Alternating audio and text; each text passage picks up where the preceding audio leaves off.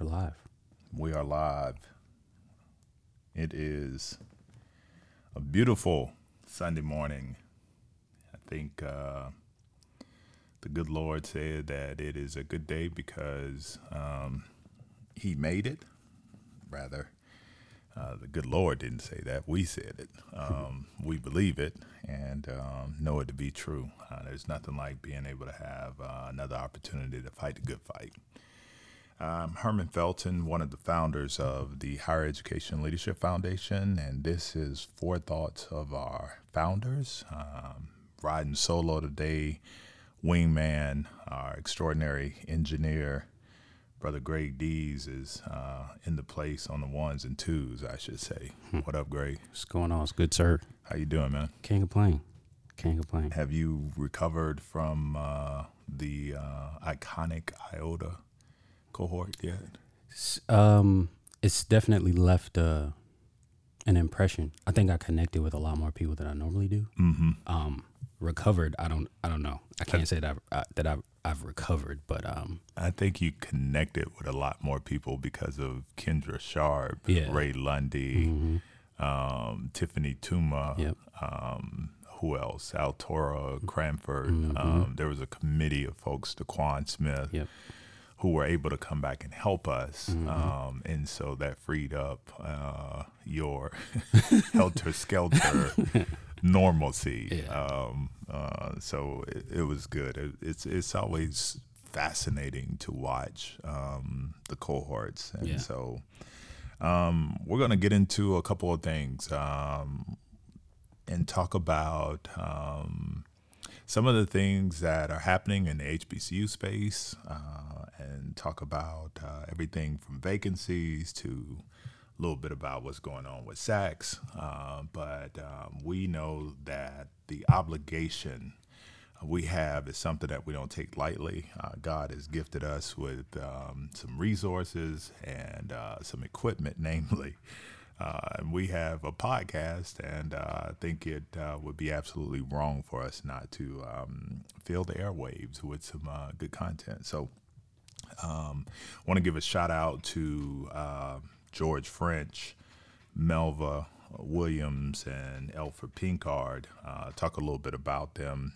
Maybe their schedules will allow them to call in today, and we'll see. But we'll talk about them a little later. Want to start out with what we just talked about, which was the 9th cohort. We just finished the iconic IOTA cohort on the beautiful campus of Miles College. Our largest cohort to date.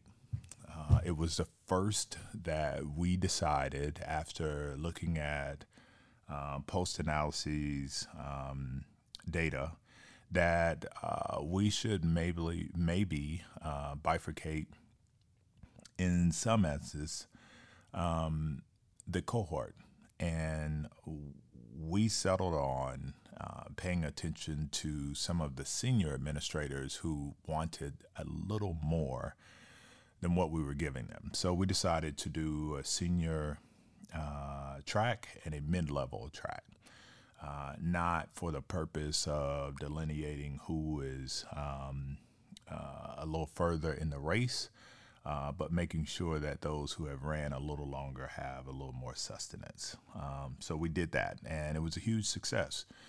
We had 22 mid-level administrators and 14 senior administrators.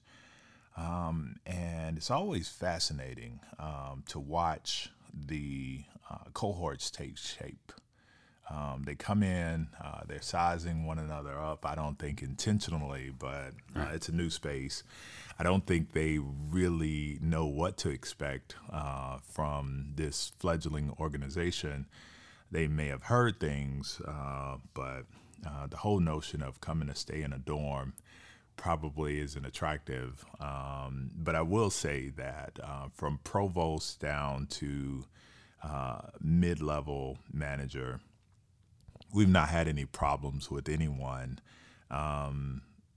acquiescing to staying in the dorm. And we're intentional about that because We try to be intentional about everything, but the purpose of staying in the dorms, which we stay in as well, is to breed empathy, or to remind us of what it was like, so that when our students, come before us, we are empathetic to their cries, but much more than that. Before it gets to that point, we just want to make sure that administrators understand that the dorm is the livelihood of our students. It's a place where they live, and we should be forever present about the conditions of them. And this is not to presuppose that no one isn't. We just want to remind folks. So we started. We had 18 presidents come through that piece. Mm-hmm.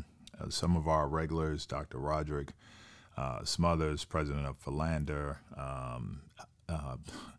Makola Abdullah is a beast. He's dope. Hakeem Lucas coming through. Lester McCorn, president of Clinton College, not only comes through to share, but likes to sit down and recharge his battery.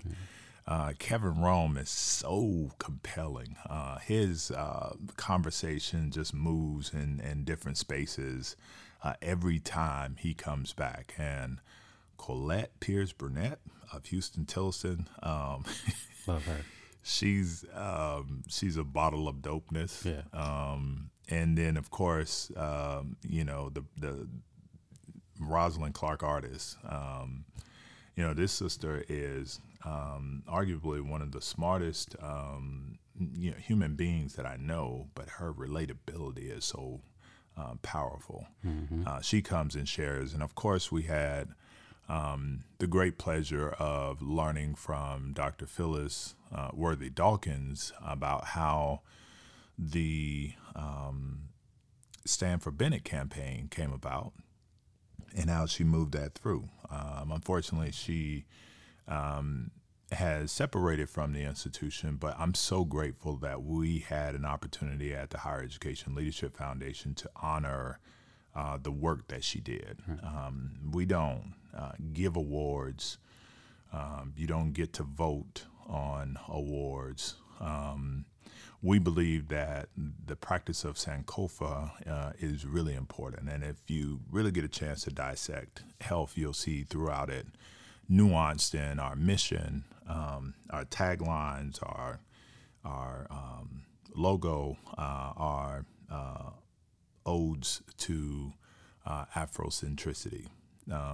That is not about exclusion. It is about really standing as a reminder of some of the very strong principles that have followed us since existence. And Sankofa is one of them. And we knew that when we started the Higher Education Leadership Foundation after a powerful institute, we wanted to make sure that we honored some folks for their work. So we sit around and argue about who should and who shouldn't and why, and et cetera, and a committee of us honor folks. And so we're really grateful that we got a chance to honor Dr. Dawkins for the work that she did. Dr. Billy Hawkins of Talladega came through, and it's always important to have Sage in the building. Yeah.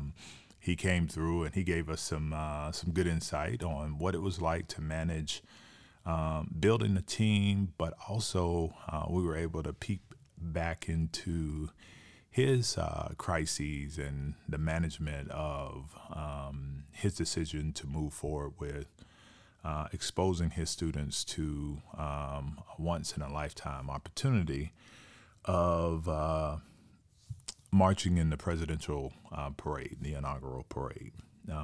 And what he shared with many folks who probably didn't know was the application was submitted before they even knew who the president was, months in advance, almost a year in advance. And I thought it was fascinating to listen to him talk about the board dynamics and how they moved and how they did things and how they came to a decision.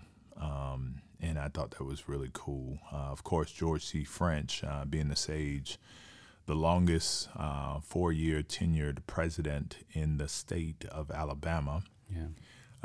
He came through and dropped nuggets, but Logan Hampton of Lane University opened the Institute up with a powerful message. And it's always good to be able to lean on a cadre of committed scholars who are also practitioners who happen to be leaders. Now, Alfred Anthony Pinkard came through. Melva Williams did a phenomenal session with the mid-level managers that really addressed what it meant to be a number two and how to move, methodically through to the vice presidency. So that was pretty cool. There were a host of folks who are normally with us but weren't able to make it this go around. But we honored the I Love's president, Dr. William B. Bynum of Jackson State University, and Makola Abdul with our Trailblazer, and Phyllis Dawkins with our Trailblazer. I apologize. We honored Dr. Bynum with the Vanguard Award as he's in the middle of his career and moving on and highlight. All of them are really special, but to honor Dr. Cassie Freeman for the tireless work that she has done and her intentionality in remaining relevant, the space of the diaspora, the African diaspora. But she is an extraordinary researcher, prolific author, and a highly qualified and credentialed administrator. M. Christopher Brown came through and tore the place up, as he normally does, Kentucky State's president. And it was just an amazing institute from start to finish. I always tell folks that if you can imagine, after the first day, it's going to get better. And it's the second day, it's going to get better.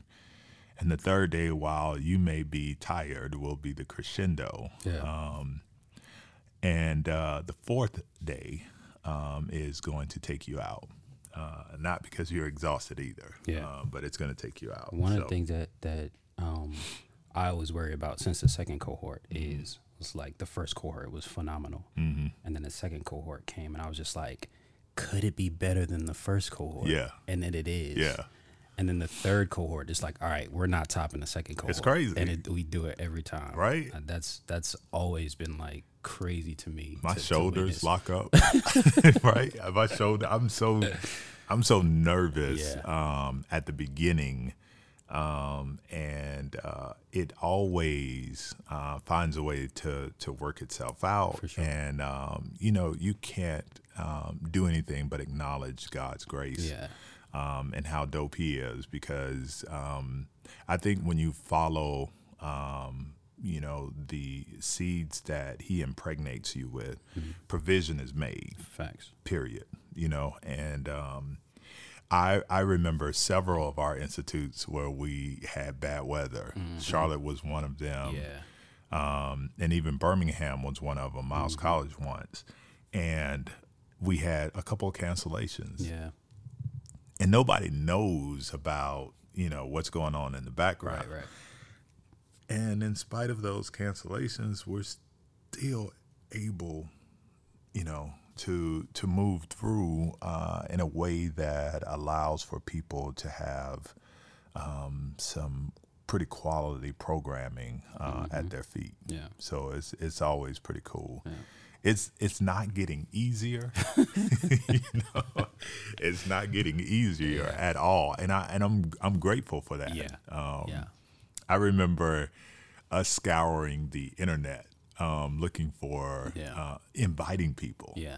And then going and looking at the click rate of and it was scary because a lot of people didn't even open up them joints, right?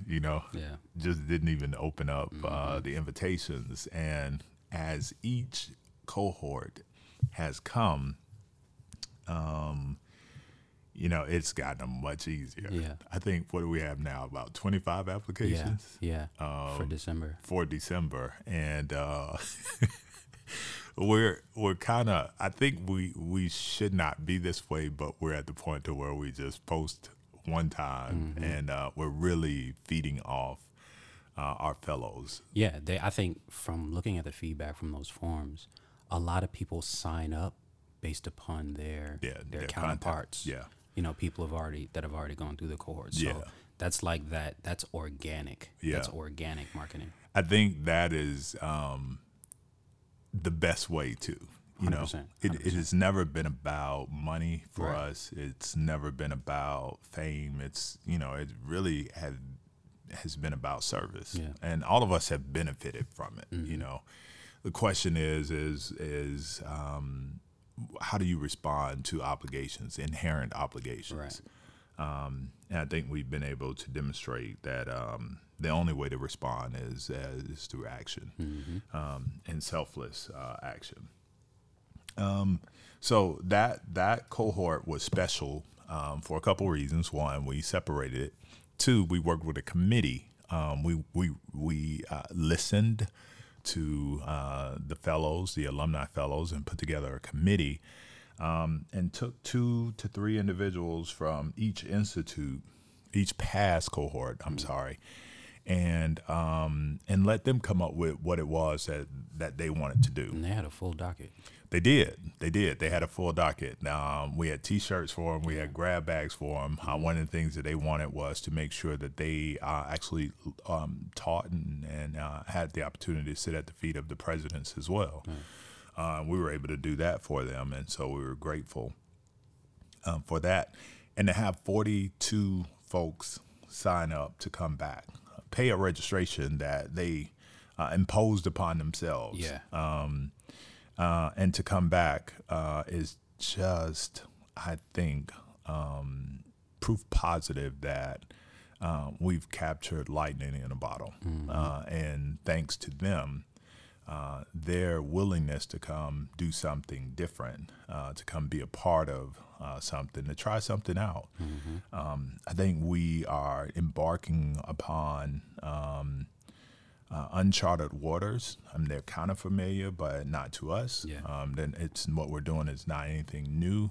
It's just our time, our season, and there's a new group of administrators that first are historians.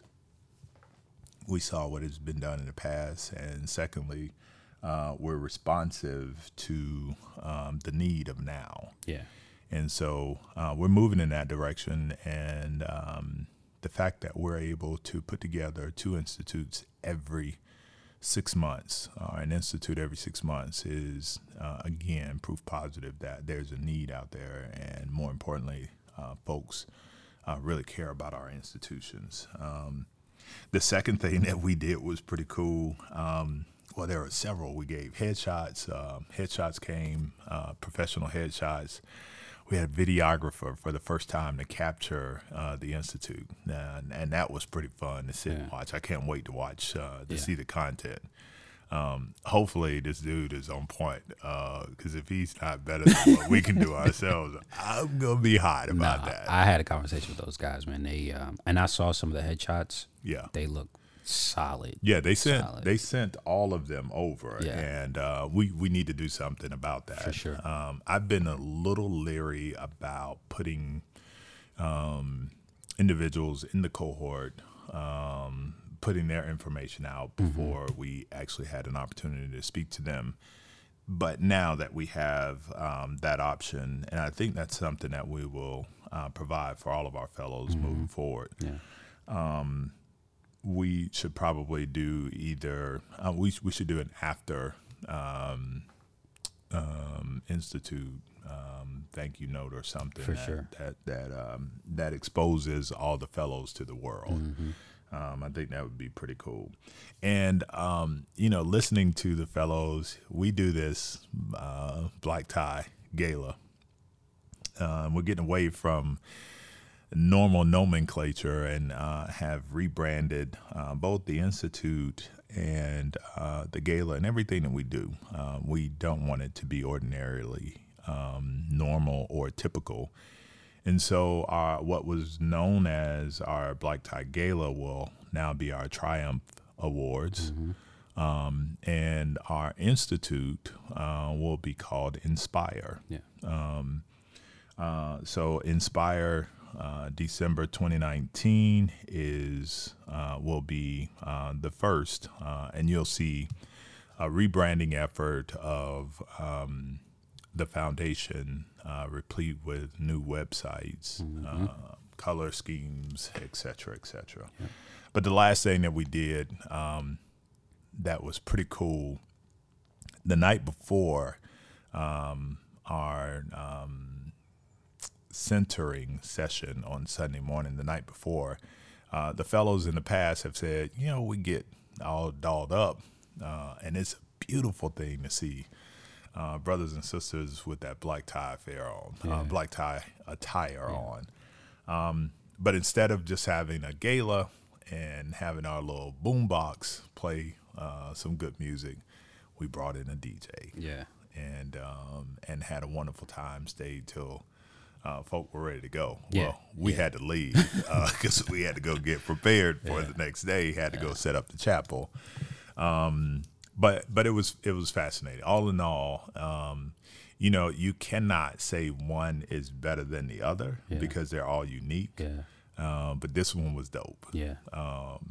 I tell you what was really cool is after the first 6, the 7th cohort decided that it wanted to be known in a different way.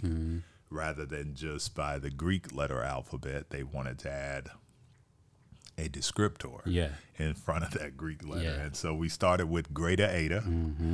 And after hearing about Greater Eta, Mo Beta Theta came in at Kentucky State and decided that they were going to do something. Greater Eta was at Kentucky State. Yeah. Mo Beta Theta was at the Theta cohort, was at Houston-Tillotson. And the iconic Iota came through bum rushing. Trying to crush everybody else. Yeah, trying to crush everybody else. Yeah. But those 9 have been wonderful. Fantastic. Incredible. Awesome. And we'll talk about what the 10th institute will be and the name of that one and all that good stuff, or at least the Greek letter alphabet. And if you're Greek, you know what the 10th letter is. So that's going to be. So takeaways from the Iota cohort. Phenomenal group of people, passionate, committed, cerebral like all the others, nuanced in their way of communicating already. And we've got some great ideas from them, a little feedback, etc. So number 9 is in the books. I think I can truly say after 2 weeks of it, I think I've recovered. Because it's no sleeping, no eating, ripping and running, troubleshooting, and all that good stuff. So we got 9 down. I think it's important to note that we had an observer or 2 that were there. UNCF's vice president of the Patterson Institute for Research, Dr. Brian Bridges, and the executive director, I believe he's the executive director, may even be the director of the CPI grant, the Lilly Foundation CPI grant, Ed Lewis Smith, were there to observe the magic as it unfolded, and that was pretty cool to have them there. And we look forward to talking about why they were there here pretty soon in the near future. The absolute most exciting thing, and there were a lot of things that were exciting that happened, was the revelation to the world that Health has created a journal. Can I get an applause there? No applause? Yeah. No, I'm just messing with you. I got applause on here. I just don't remember what button it is. Well, press them all. Let's just go through. There you go. There we go. There we go. There we go. Excuse us. We have a new toy, and we're really excited about it. Yeah. So Health has a new journal. It's called Daikon, and it is Guyanese, I believe it is. And it means to lead or get out of the way, lead first. And we did this because about a month ago, I sent out a text to all of our fellows, month and a half, maybe even 2 months, and said to them, as well as members of my cabinet here at Wiley College, that Health has platforms that we're underutilizing. And one of them is the ability to write and to get out the brilliant scholarship of brothers and sisters in this space. And we've all had our challenges with writing, meaning getting them placed. And that's predicated on how people feel about when the time is right, if the time is right, if what you have to say matters. And in response to that, someone sent me a note and said, I'd like to review. And I thought, like, wow, maybe we should do more than just placing stuff on our website or helping to make inroads for individuals to be able to get their stuff placed. Why don't we do our own shit? Right? Why don't we create a journal that its core foundation is about leadership? And leadership is so broad.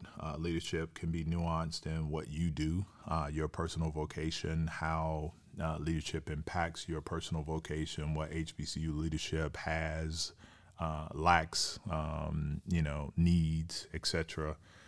And we're really excited about that. We're also excited that Dr. Aaron Lynch of Mo Beta Theta, is our inaugural editor.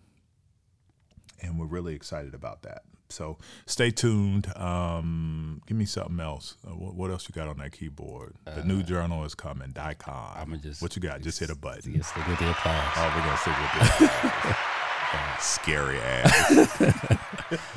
I think that's going to be like super crazy. Like that's going to be like a rocket ship. You know what I mean? I think that once you get the collective of the space and really doing research and writing about what's going on in this space, that's like evidence, point and proof. You know what I mean? I think it's going to be super powerful. Yeah, and it's also not just for those seasoned writers, but it's also introducing the notion of scholarship and building the pipeline. Yeah. The journal, has several different things that can be in the journal. Obviously peer-reviewed articles, but op-eds, guest, letters, open letters. I think we have an opportunity to showcase the brilliance. And, let me be very clear. We're not the first to do this. Right.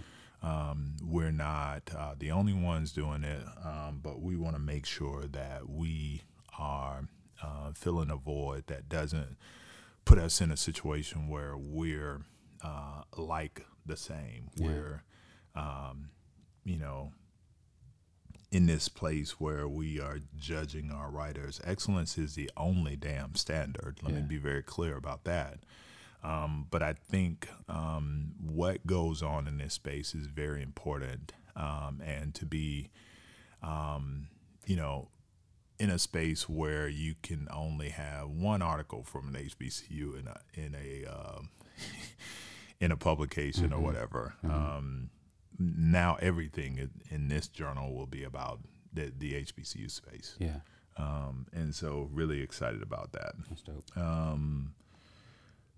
Let's talk about the 10th cohort. Okay. The location will be Marshall, Texas, Wiley College, home to the great debaters, scholars, activists, and athletes. The place that birthed James Farmer, the founder of CORE, Heman Sweat, who was the architect behind Sweat v. Painter. Sweat v. Painter was the segregational case that challenged the University of Texas for desegregation, rather. And out of it came Texas Southern's School of Law. But Heman Sweat is a former student here. There are just a strong history of folks in the past, but we'll talk about a few. At least one person here, one of our Fulbright scholars. Wiley has two on record. One, Tamara Hill, who's over in Greece now, graduated a year ago, but she is destined to change the way society deals with individuals with mental health issues. Our great debaters are still winning national titles. Our men's basketball team are doing some phenomenal things. I probably shouldn't be talking this much about Wiley, but I can't help it. Shameless plug. Yeah, just shameless plug. But at any rate, December 12th through the 15th, the Kappa cohort. I will pause for the applause. That's strong. That's strong. Yeah. The Kappa cohort, the 10th of the Higher Education Leadership Foundation. Never mind. Go ahead. Yeah, you should also know that both Greg and I are members of Kappa Alpha Psi Fraternity Incorporated. If you didn't, get that in our excitement.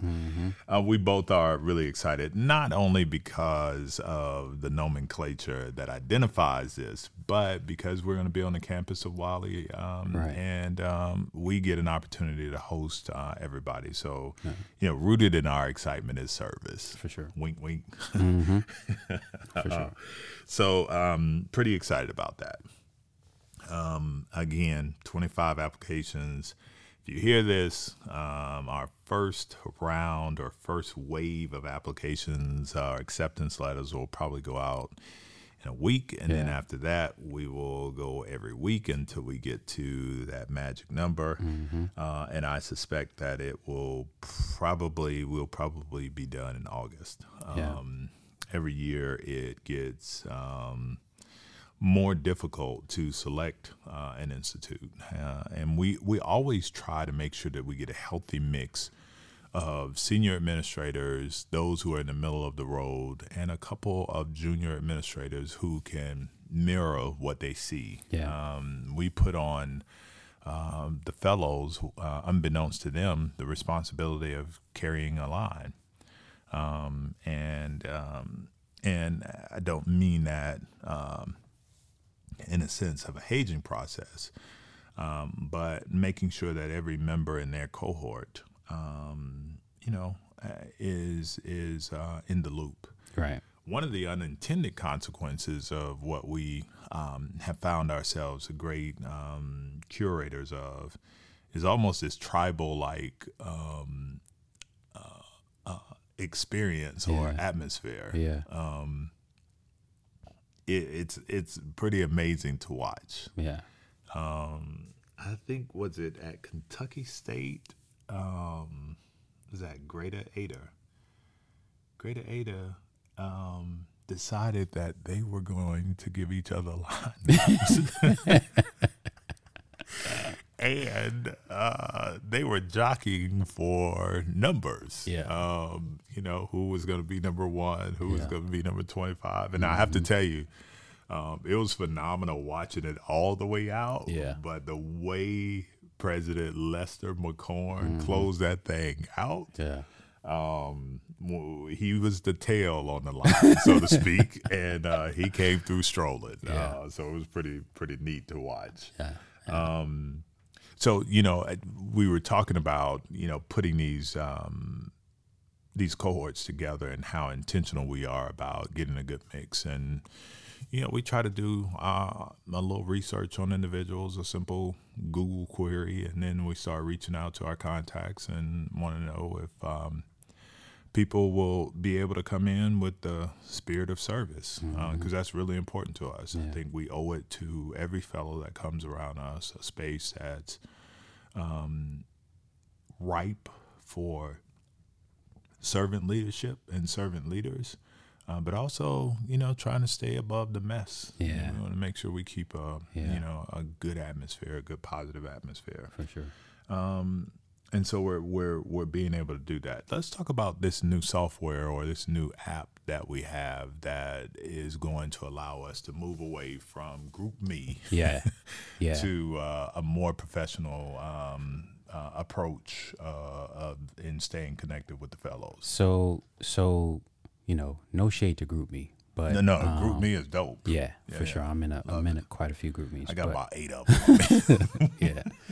But to your point, Dr. Williams, Melvin Williams, brought up the idea of us continuing to pour into the cohort members long after their cohort is over. I think that I akin it to a fire burning. Yeah. And sometimes in the day-to-day, your fire gets smothered. Yeah.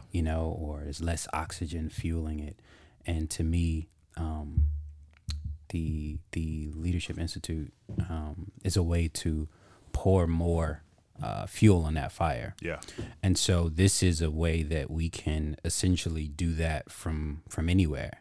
So we're going to be adopting the platform called Slack.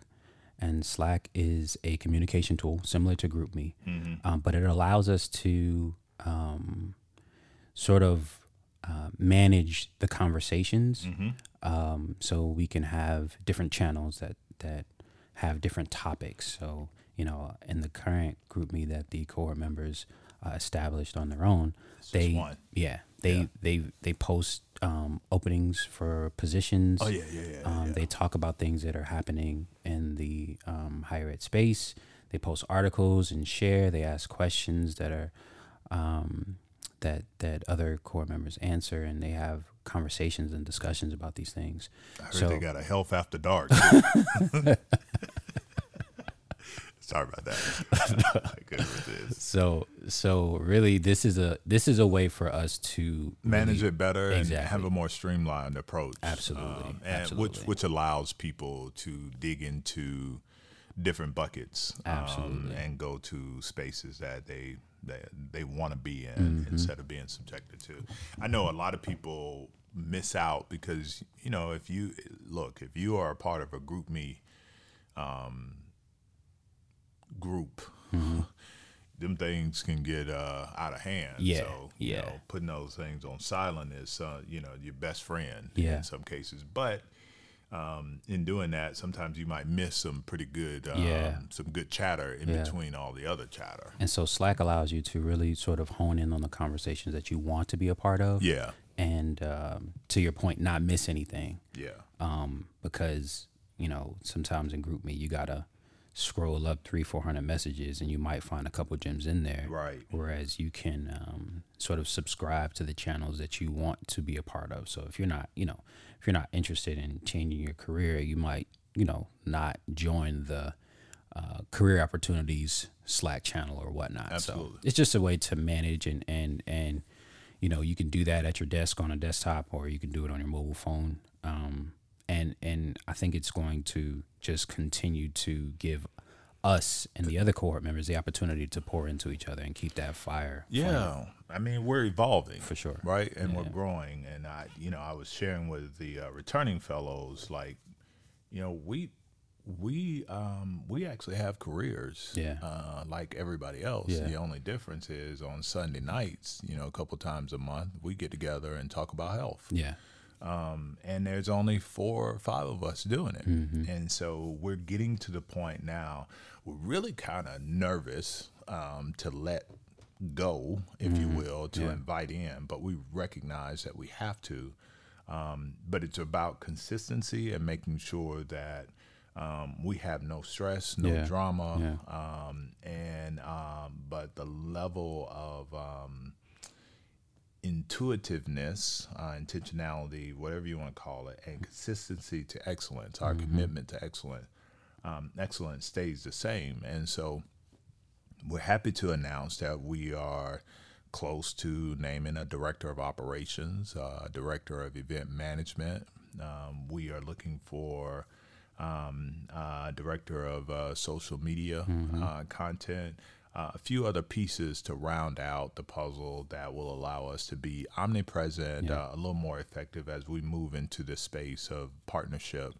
And so if you're out there listening and you want to be of service, I do want you to know that we don't get paid, and we are not looking for anybody looking to get paid. So if you have a heart of service, then that would, and you believe that you'd be interested in working with us, hit us up, herman@heleaders.org. Yep. Gregory@heleaders.org. And you can find me on Twitter, Facebook, Instagram, even LinkedIn. Just type it in Herman J. Felton Jr. And those of you, every institute has my number, so you know how to get in contact with me as well. If you're interested in serving, we're looking forward to it.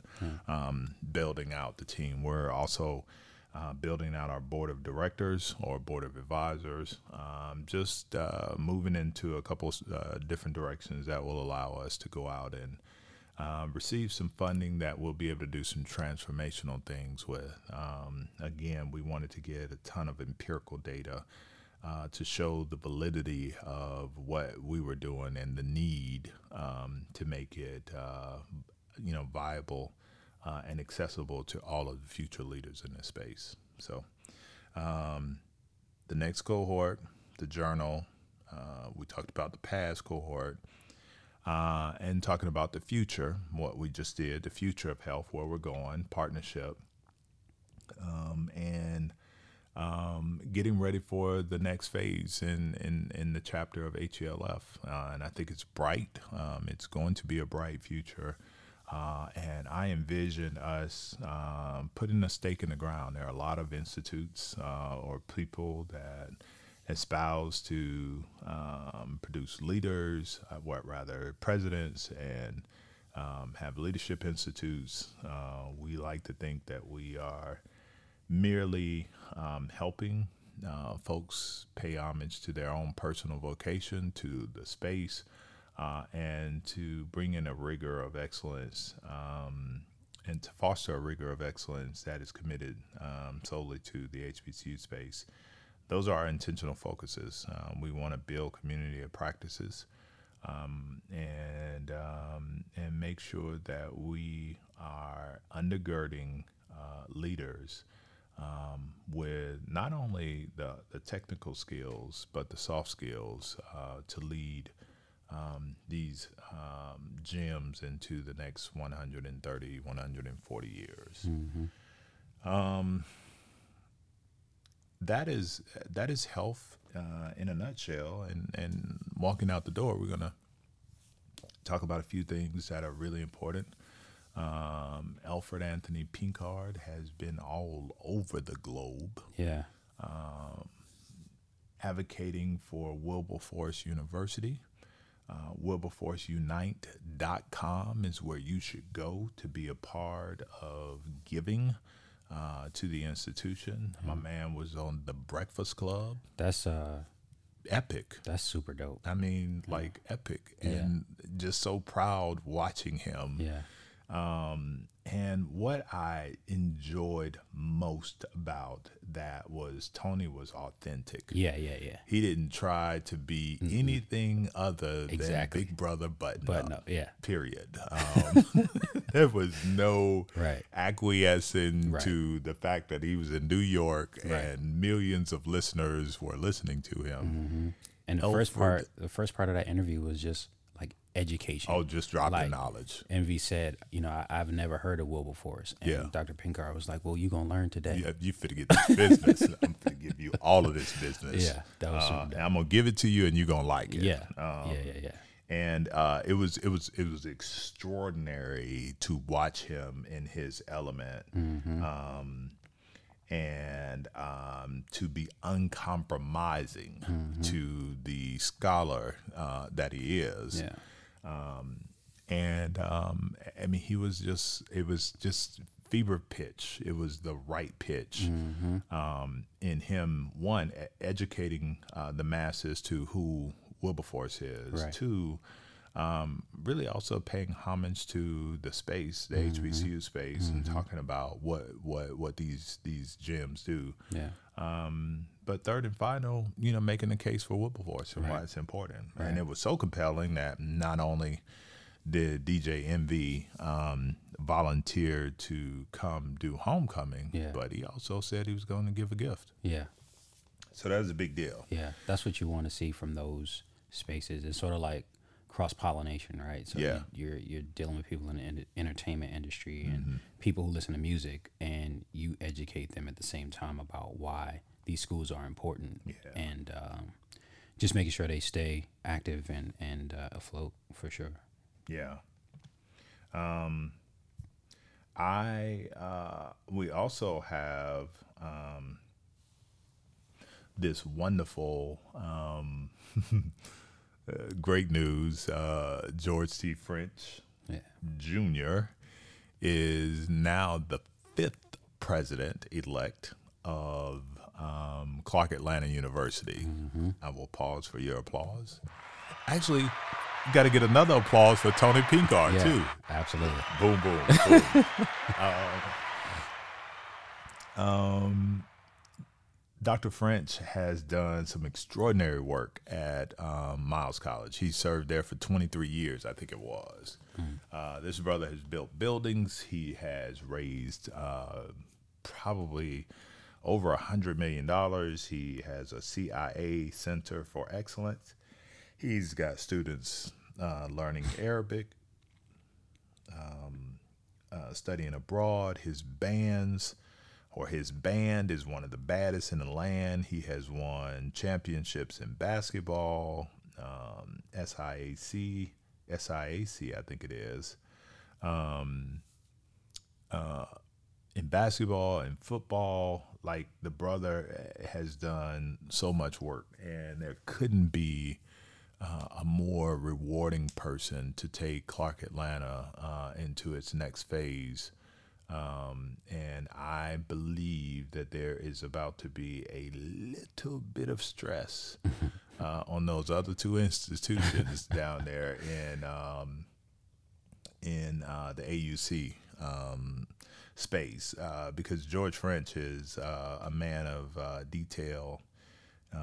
He lives in the weeds, and is just, I think, a quintessential transformational leader. For sure. Yeah, so he's pretty dope. There's a lot going on in the space, too. There are, as we close out, there are a ton of departures. We know Savannah State's president retired. Dr. James Anderson at Fayetteville State retired. The sister at Coppin State retired. All three of these have the interims going in. Another Noop, DeJuan Warmack, is the 9th president of Claflin University. There we go. DeJuan is, a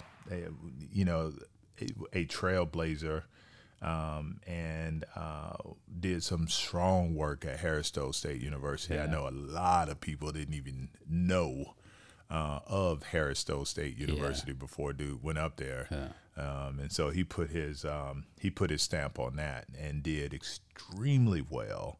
That Harris Stowe was unfortunate, but Claflin sought out this young brother to come in and do his thing. And we are excited to watch him follow a giant in Dr. Henry Tisdale. And there are a few other openings out in the space. I think there is probably St. Augustine's is one of them. The Dr. Everett Ward stepped down.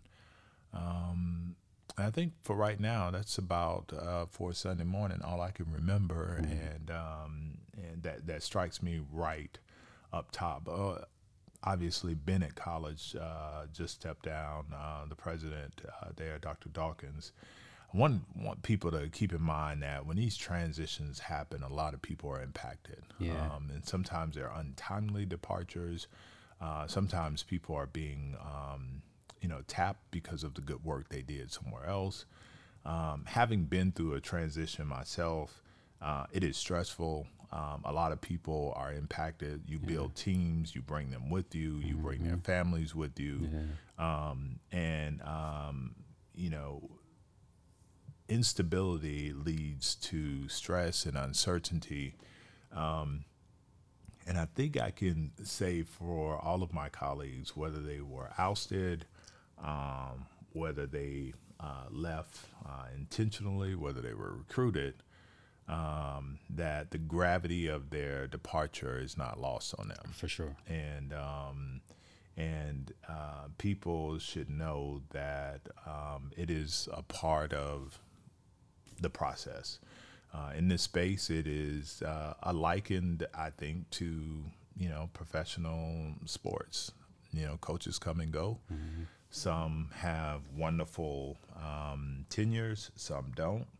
But the message in all of this is that for you administrators out there, understand that fit matters more than title. You can get to the presidency, the vice presidency, the directorship, whatever it is, by being excellent wherever you are. If you're excellent where you are, this whole notion of growing where you're planted. If you're excellent where you are, where you're going will take care of itself. But as Tony Pinkard says, when you leave and when you come and when you go, you should carefully tie knots and carefully untie them. You'll hear us say this often because people are still cutting knots as opposed to carefully untying them. But it's so important how you leave the space, just as it is how you come into the space. And I think what you'll see from these presidents that have been appointed to other posts, the way they methodically leave is really a lesson in it. And even in those who are ousted, those who leave with their dignity, with their class, their grace, they're implicit in that is a lesson as well. So, I want, while we're highlighting these departures, some of their own making, some not, know that, there are families that are impacted, employees, Absolutely. people, Students. and students, alumni. People are tied to these presidencies. And I could tell you, speaking from experience, like when you come into this work, it's 24/7. You eat, sleep, and bleed these institutions. I can't have conversations with people without talking about Wiley.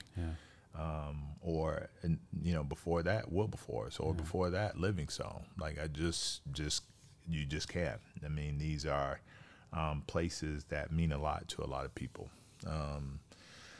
So what is going on in the HBCU world? Nothing but good excellence.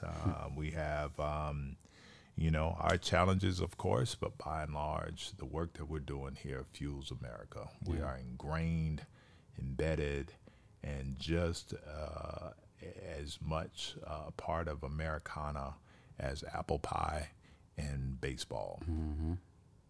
And to that end, the space is owed our best. And if you are laboring in God's vineyard, one of them titled or known as an HBCU, you better give your best or get the hell away from it. Because danger comes when you think mediocrity is enough. And if you operate in that space, I would ask you to find another place to go stink up. That's health. That's the podcast. That is what we have to offer. Again, our commitment to being curators of the new wave of HBCU administrators, we don't take lightly. Yeah. And we have committed ourselves to grace these airwaves. And hit us up if you have some thoughts. We really are serious about shining light on administrators, on faculty members, on bands, on football programs, ideas, research, and leadership is the hallmark and the benchmarks and the platform, the bedrock of health and what we do. But our HBCUs are not monolith, and there's so much to them that we want to do our job in exposing all of them. Mm-hmm. We will never be injurious to the space. Being critical at times may be the order for the day, but we pledge to never injure our space. No desire to be in the space to get clicks, likes, or any of that. We could care less how many listeners we have and who follows us. At the end of the day, this will be a platform that uplifts our space from the start to the end. So on behalf of my founders, Dr. George T. French Jr., President of Miles, incoming President of Clark Atlanta University, Dr. Elford Anthony Pinkard, a.k.a. Big Brother Button Up, President of Wilberforce University, Dr. Melva Christie Williams, Vice Chancellor of Enrollment Management and Student Affairs at Southern University, Shreveport, and Mr. Gregory Dees, Executive Director special projects at Wiley College, and myself, Herman Felton, 17th President of Wiley College and former President of Wilberforce University. We're grateful to all those who have poured into this labor of love, and look forward to seeing you out there in those streets, and wish you nothing but the best. Signing off, brother. Yes, sir. Period. Period.